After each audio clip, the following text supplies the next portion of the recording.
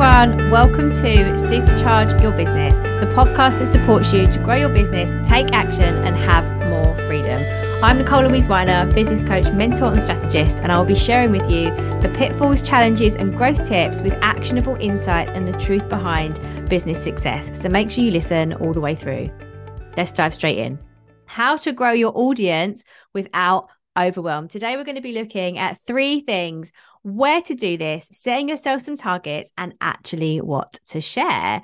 So when you're busy, when you've got a full client book, when you're running around after the kids, when you're building your business, when you're doing all of the things, the thing that always falls to the bottom of the pile is audience growth, even lower than your marketing. And if you want a pipeline of clients that are ready to say yes, you must dedicate time to focus on this consistently. It is so important. I can't say that enough. But you put it off because it feels overwhelming and because you're not getting the instant results. So you're looking at growing your audience, but you're not getting those instant conversions.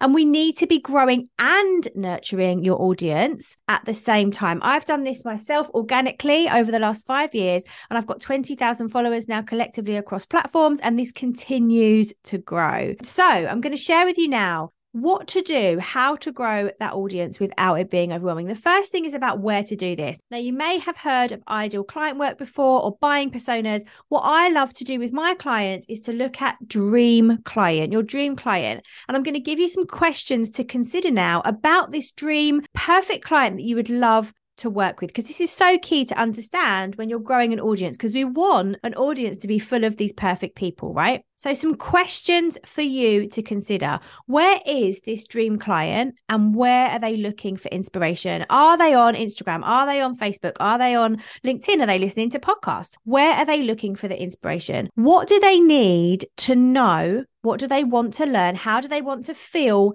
different? What needs to be different for them? And ask yourself that question. And then where are they going to be looking for you? If, for example, you're a social media manager who specializes in LinkedIn and you hate Instagram, there is no point talking to clients or trying to grow an audience on Instagram. If you know that your main audience is on Facebook, there is no point trying to grow that on LinkedIn, right? We need to be really focused. And my advice to you is to master 1 or 2 platforms and then add more in as you get more confident and comfortable with your message and how it all works. So I started my business solely on LinkedIn for 2 years. Then I added in Facebook. Then I added in Instagram, as well as my email list and obviously now my podcast. But I'd invite you to consider not doing too much, making sure that it's actionable and achievable for you and making sure that you also enjoy it. The key is that you actually enjoy it. The second thing that we're looking at is around some targets. Okay, so growing your audience with some targets. And I want to address, first of all, this whole thing about the numbers game. So we all know that some people push this message, and it is important actually to have an increase in your audience consistently. But there is no point having 10,000 followers when none of them are your dream client, because your conversion rates are going to be so low. So the time, energy, and maybe even money, if you're investing in someone to help you with your marketing, that you're going to be spending talking on these platforms where these people are not or are. We don't want to be talking to people who don't care about what you do or who don't need your help or want to buy from you. So the numbers game is really important, but it needs to be targeted and focused. So I would encourage you to consider some numbers that you need so that your pipeline is continuing to be full of fresh, new leads and sales, and set those targets. For example, just yesterday, I wanted to reach a target on LinkedIn and I set myself that target. It was the weekend and I increased my audience by 120 people in 24 hours. So it is possible for you to do this, but you need to be focused, because from there, you're going to know what that goal is and be able to act from there. So for example, if right now you have an audience of 500, 1,000, and you want to grow that to 1,500, to 2,000, thinking about making that goal achievable, going back to what we were saying in episode 1, if you want to go and listen to that after this, and then also knowing those actions to take to make that happen. So the first 2 things that we looked at there was around where your dream client is and making sure that you have some targets, and around what the numbers game really means. The third thing that we're going to look at around growing your audience without overwhelm is about your marketing message. Okay, so what to share, what not to share, what to talk about, and where to do that. So the 2 key areas that I want to look at around your marketing messaging is focusing on why you, and also breaking this down into 2 halves. So we need people to understand why they want to work with you. What do you want to be known for? What do you want to stand out for? How are you different to people doing the same thing as you? I know that there are hundreds of business coaches and mentors, but people choose to work with me for very specific reasons. For example, they know that I'm all about the real talk, that I share what really needs to happen to grow your business. I'm anti-bullshit, right? We don't talk about the things that are just creating fluff. We're talking about the things that you actually need. And for me, the focus of what I want to be known for is business growth strategy, marketing mindset, systems, that kind of stuff, all the stuff we talk about right here.